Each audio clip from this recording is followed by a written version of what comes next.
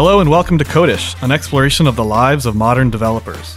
Join us as we dive into topics like languages and frameworks, data and event-driven architectures, and individual and team productivity, all tailored to developers and engineering leaders. This episode is part of our Heroku in the Wild series. Hello, welcome to Codish. My name is Julian Duque. I'm a developer advocate here at Heroku, and today we have a very special episode, one that is very interesting to me. If you know me, you know that I'm very involved in the community, and community is pretty much what I breathe. And today we are going to be talking with the people at Dev Community. So with me, we have Ben Halper. He is the co-founder and CEO of Dev.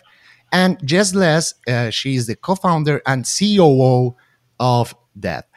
Hello, Ben and Jess. How you doing? Hi, Julian. Thanks for having us. Yeah, doing great. Okay, we are very happy to have you here. And we want to know more about the Dev community and what you are doing. So before starting to talk about this amazing project, please, if you want, introduce yourself and tell us a little bit more about your background and what brought you to this project. I'm Ben. I'm a software developer by trade. I am a semi-self-taught developer. I did a little bit of computer science along the way, but then sort of discovered the craft for good a little bit later in life. And this project kind of got underway. First step back in, I think, 2015, and in some capacity has been evolving ever since then. What about Jess? Tell us about you. I actually didn't start coding until about 4.5 years ago. I am a career transitioner and ended up going to a boot camp where I learned how to code, and then very serendipitously met Ben through a friend, and we had a lot of sort of common struggles with the existing developer community, and just bonded over what we were looking for, just in what we thought would be a much more productive and healthy community, and that's what we set out to build together. So for the people out there that doesn't know about the Dev community, what is it? How can you describe it so we all understand and start participating in it? Yeah, so Dev is a community for programmers of all experience levels to just learn and support each other. It's a place where you can publish articles and get lots of feedback and just meet and connect with other developers. Yeah, and it's really built around this notion of blog posts as a means to communicate in the software industry that's been around since the beginning of time, as far as software has gone. And we really tried to take the way developers do communicate, need to communicate, share ideas, and try to make it a little bit more accessible and a little bit more friendly. It's not like we're doing anything that the community doesn't rally and figure out how to do on its own, but we hope to bring a little bit of thoughtfulness and oversight to the whole thing, so that it's not, every developer for themselves.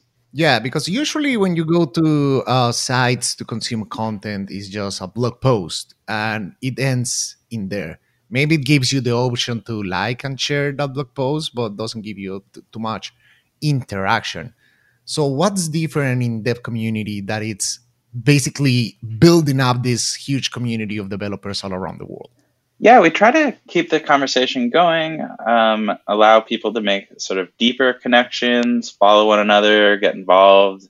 A lot of the sort of expectations you might find from, social media across the web in general. It's not like developers aren't already doing this on Twitter and sort of across the web. But we felt like, there's this need to bring some of this in a way that's specifically moderated for the people involved, has community dynamics. We have a centralized code of conduct. We really try to sort of look out for the conversation and move it in the right direction. And we don't do that in a heavy-handed way. We let people have conversations in whatever capacity they want. But we really, are mission-oriented, and we try to keep the conversation going effectively and constructively.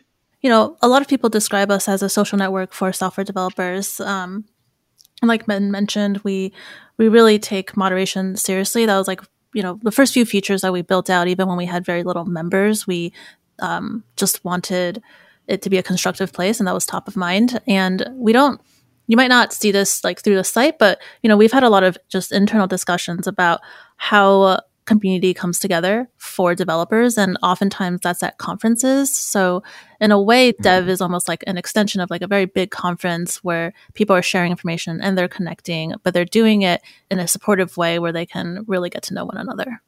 There is a motivation behind Dev, but you planned Dev as a company at the beginning. You wanted to create a company, or it started like as a side project, or what was the beginning, like the spark that started the project?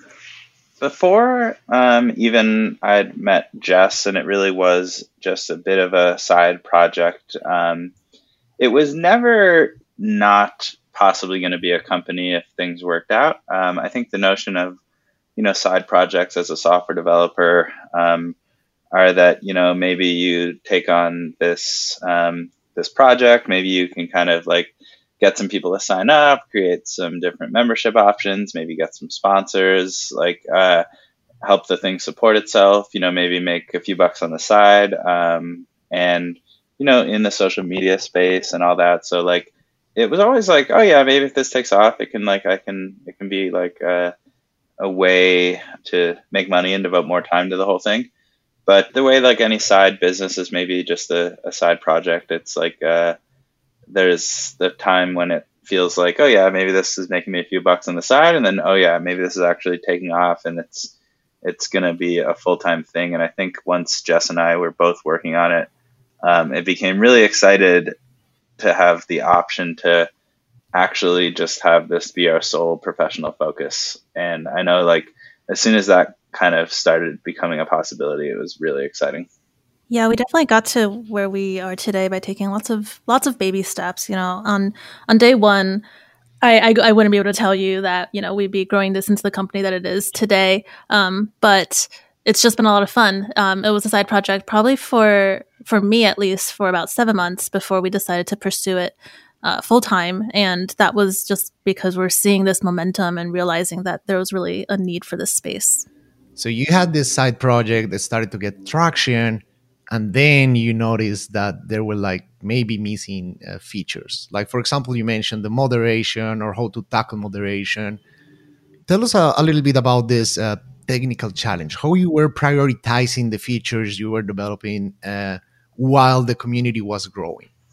Yeah, well, we always really tried and continue to try to tackle the problem at hand and not, build the ultimate long-term solution right from the beginning. And a lot of that, like knowing that we were really community first, we really didn't want to ever do anything that like allowed our growth to outpace our community ethos, our code of conduct, and really have this happen, in a measured, deliberate way. And I think allowing us to lean into the features that mattered most at the time to the community at whatever size it was allowed us to sort of really develop a strong underpinning for not only letting the community grow to the size it is now, with a few 100,000 registered users and millions of visitors who come to consume the content, but to do that in a way that allowed the system to learn how to work, the way it should work. And being a side project for so long before it turned into a business for real really helped ease the pressure of having to grow. There's a lot of confidence that like if we were very thoughtful at the beginning, we could take some of those next steps like at the right pace. And then once it came time to like focus on this as a full-time job, we sort of had a lot of good principles laid out and a lot of good groundwork. Nice. And tell me about the technology behind. So what do you use, or what type of technologies are involved?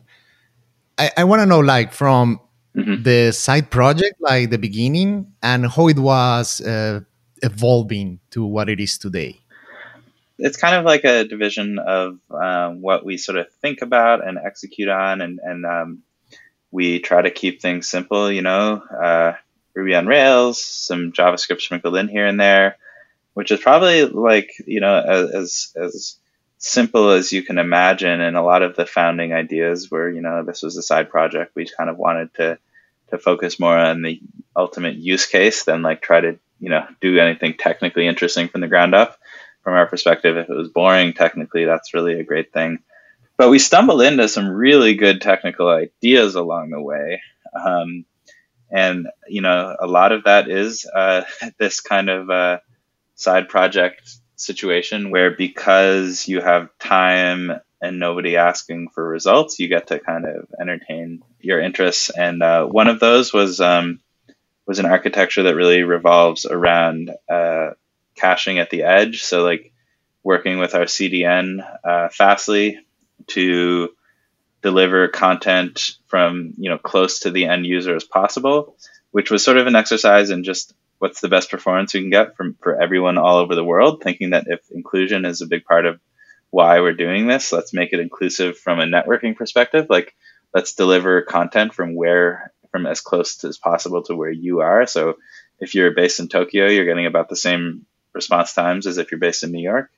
That was just this notion that, like, from a user experience perspective, performance is such a big thing. And if we're designing something for just, reading and some pretty simple use cases in a lot of ways, let's not put off making it fast and accessible all over the place.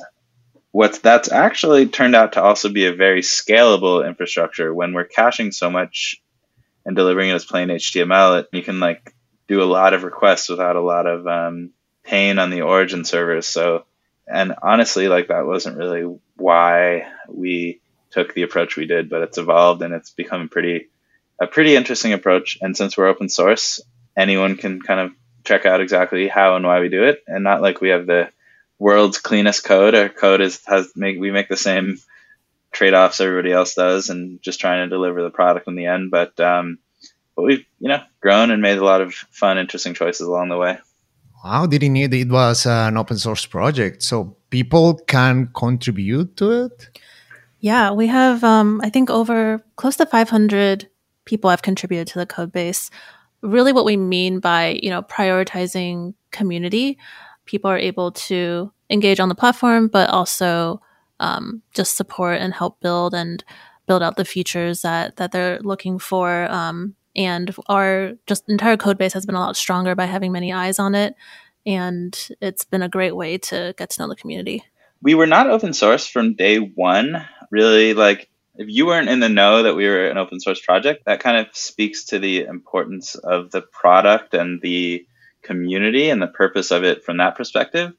And open source came about when we realized the more we really involve the community and the more we focused on transparency and the more we leaned into some of these values that we were adopting along the way as wanting to do things the right way, open source just became obvious. So we got to the point where 99.9% of the code we write is open source. We have a handful of, closed source utilities here and there when needed, but we've been working on a future where other communities, whether in niches within software development, but also in baking or sports or just, local communities, we would love to see a reality where other folks are using the software we've sort of stressed over for so many years to try to get right in terms of moderation, in terms of ethos and things like that. And open source just ties right into that. And we're so excited about the progress we're making there. So how many users does dev community has, and how the concurrency looks like on a regular day? And especially now during this situation we are living globally, that people, it's investing more time like consuming content. So how that concurrency looks like? I'm curious about it. We serve close to 6 million unique users a month, and we have about 350,000 registered users. But Ben, you can talk about concurrency.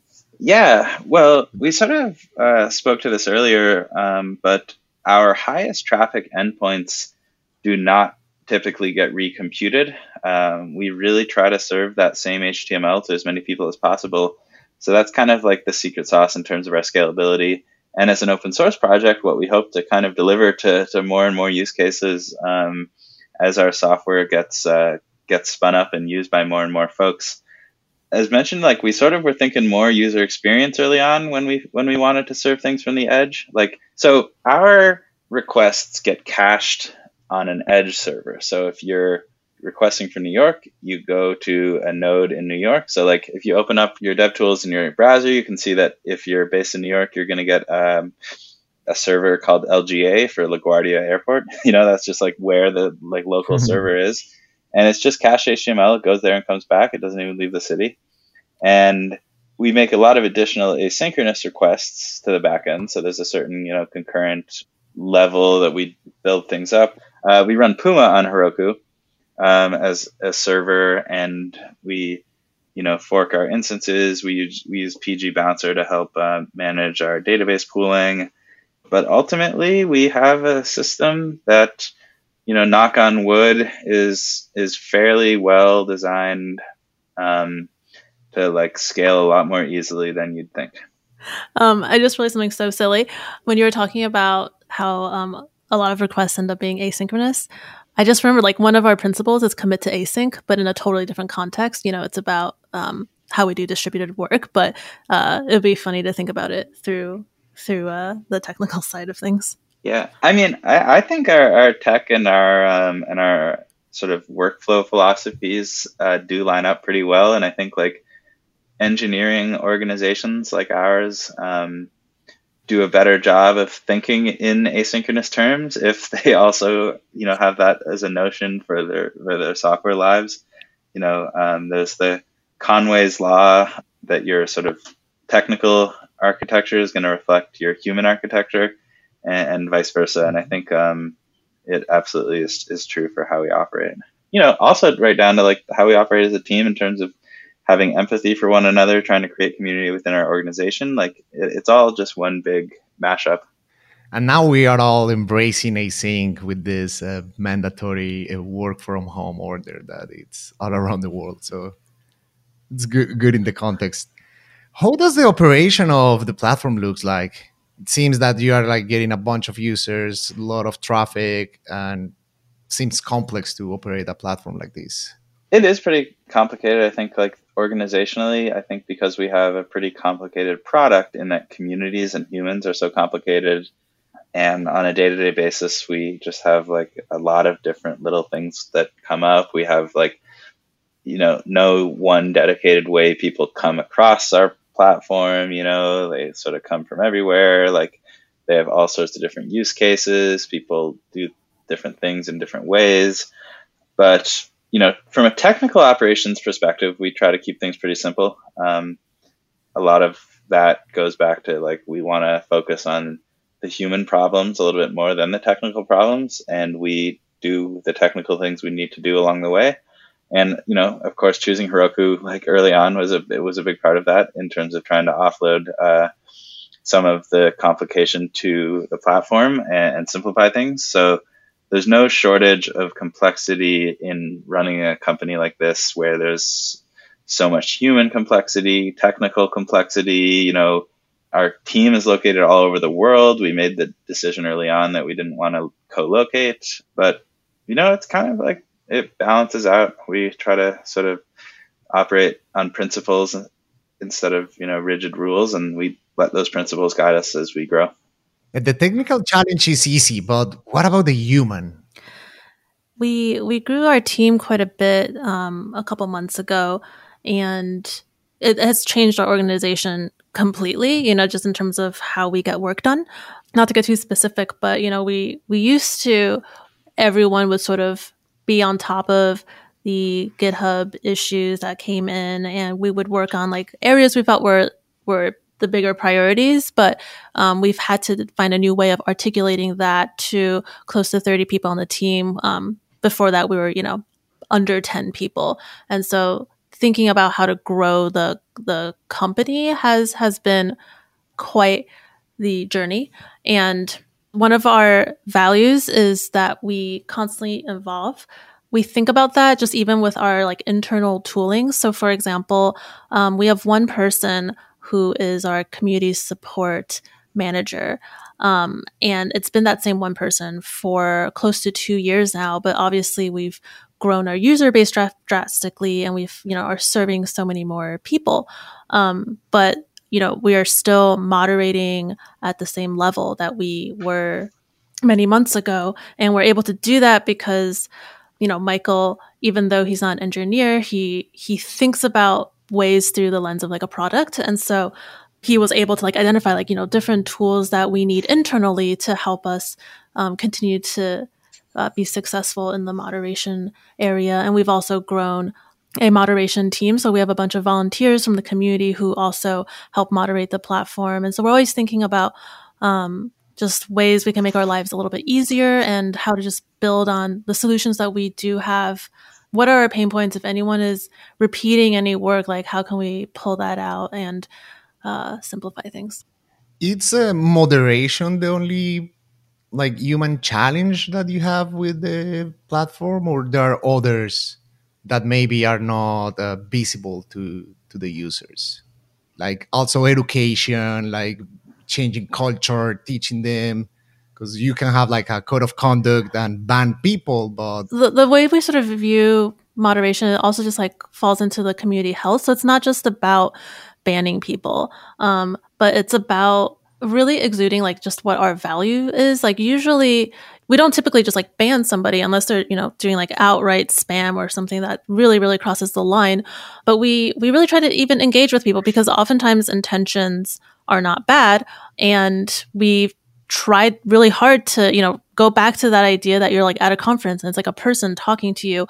And so, we have a mascot, Sloan, and she's sort of our like moderator who explains like, like why something might be like hurtful to another person. We really just try to explain it so people know where we're coming from. And a lot of times people will be like, oh, you know what? Like I was maybe being a little aggressive and I wasn't considering this other point of view. So for moderation, it's not just like downvoting and banishing people from the platform, but we really just try to facilitate more of a conversation there. One of the things I have seen, even though especially in online communities, and I tell it from my experience, I'm not an English-speaking native person. English is my second language, and there's a lot of people out there that it's interacting in an online community that sometimes things or context change in translation, and what they say maybe is not bad, but the translation or the context comes up bad. So what you say, I think it's like a great solution to be able to have a way to correct and make things clear instead of just kicking out the people off. Yeah, absolutely. There's so much nuance when it just comes to human interaction. And so, in general, we believe the best in people and we really try to take different cultures into account. We're learning these things every single day. Me, Ben, and Peter are all from North America. And so we come in with our own set of cultures and we're just learning and being open. And we hope that the community feels the same way. Yeah, and the way we have to think about it, is somewhat kind of like as a system at scale, but we can't lose track of like the kind of principles of empathy and really being empathetic towards the fact that everyone's coming at this from a different perspective, different personal cultures, different personal values, and really creating a piece of software that is flexible enough to account for that and lets the humans take over when there is a lot of nuance and understand that we need to, help the humans do their job through good technology, but not let the technology like do too much of the work because, we need the people stepping in at the right times. And having this, sense of appreciating the nuance, I think has been somewhat of a separating factor, compared to maybe like some traditional sort of software ecosystem companies that maybe like, I think maybe have seen things a little bit more black and white than we've tried to do. And there is more sense of belonging when the platform is more human, when you have like the more human interaction. Absolutely. So it seems it has been like quite the experience, quite the journey for you all. So it is worth it. How has been this whole experience so far?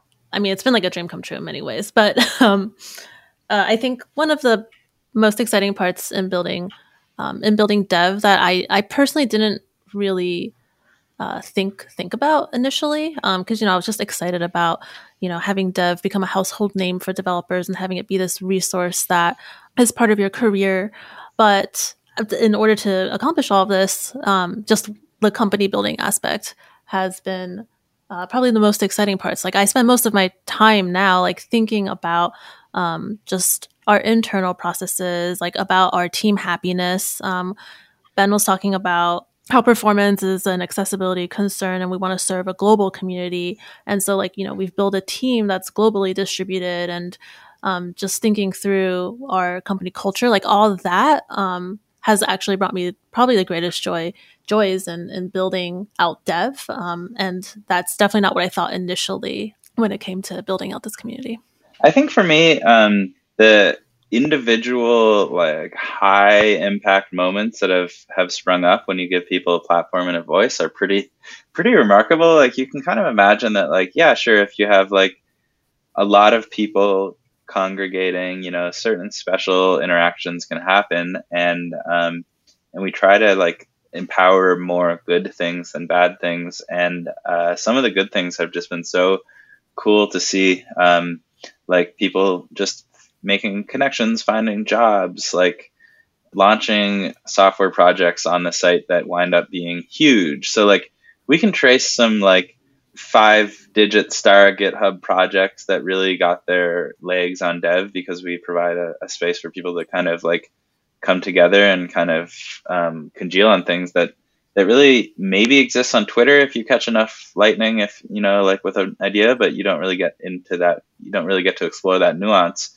And maybe Hacker News is a space to launch things a little bit, but we really feel like the community elements, when people actually come together on our site, really deliver sort of this extra special situation. And regardless of growth and metrics and like anything that you can kind of like see as a graph, I think it's the individual little moments where like we can kind of directly see like one thing leading to another, like all at once, is pretty cool. And just hearing people that got jobs through the site one way or another, either they explicitly, that we have a place where people can post jobs if they want to, and that's like certainly a component of it, but otherwise it's just people kind of making natural connections, finding their voice, demonstrating who they are. Of course, we found a lot of the folks within our team who are either just posting on the site and we got to know them and they eventually sort of like really gelled with us, or contributing to the community through our open source and they eventually became full-time team members. All those little anecdotes are just so darn cool.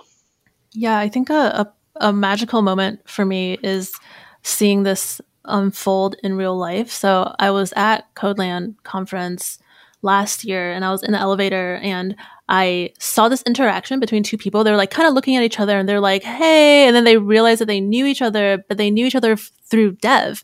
And they were like, oh, like, are you this person, on Dev? And that was just so cool for me to like be in the room and see those connections being made in person. And yeah, and to what Ben was saying, many people from our team are people that we first got to know either through the platform or through the open source community.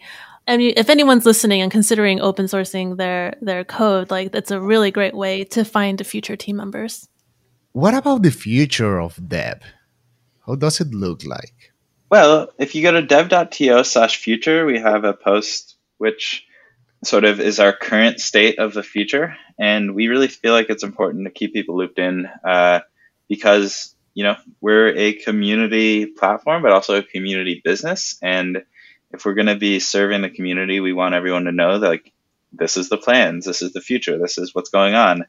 And for us, our core thing we think about most days in terms of the future is the future of our open source project so that we can evolve our business in a way where most of our business work is supporting our open source project through hosting, services, etc., and really evolving what we do as, software service providers, so that as our company grows, we don't have to, max out our current, sponsorship driven model and things like that, which helps us sort of get from one point to another, but is not necessarily what we want to scale up and make our sort of big picture business model.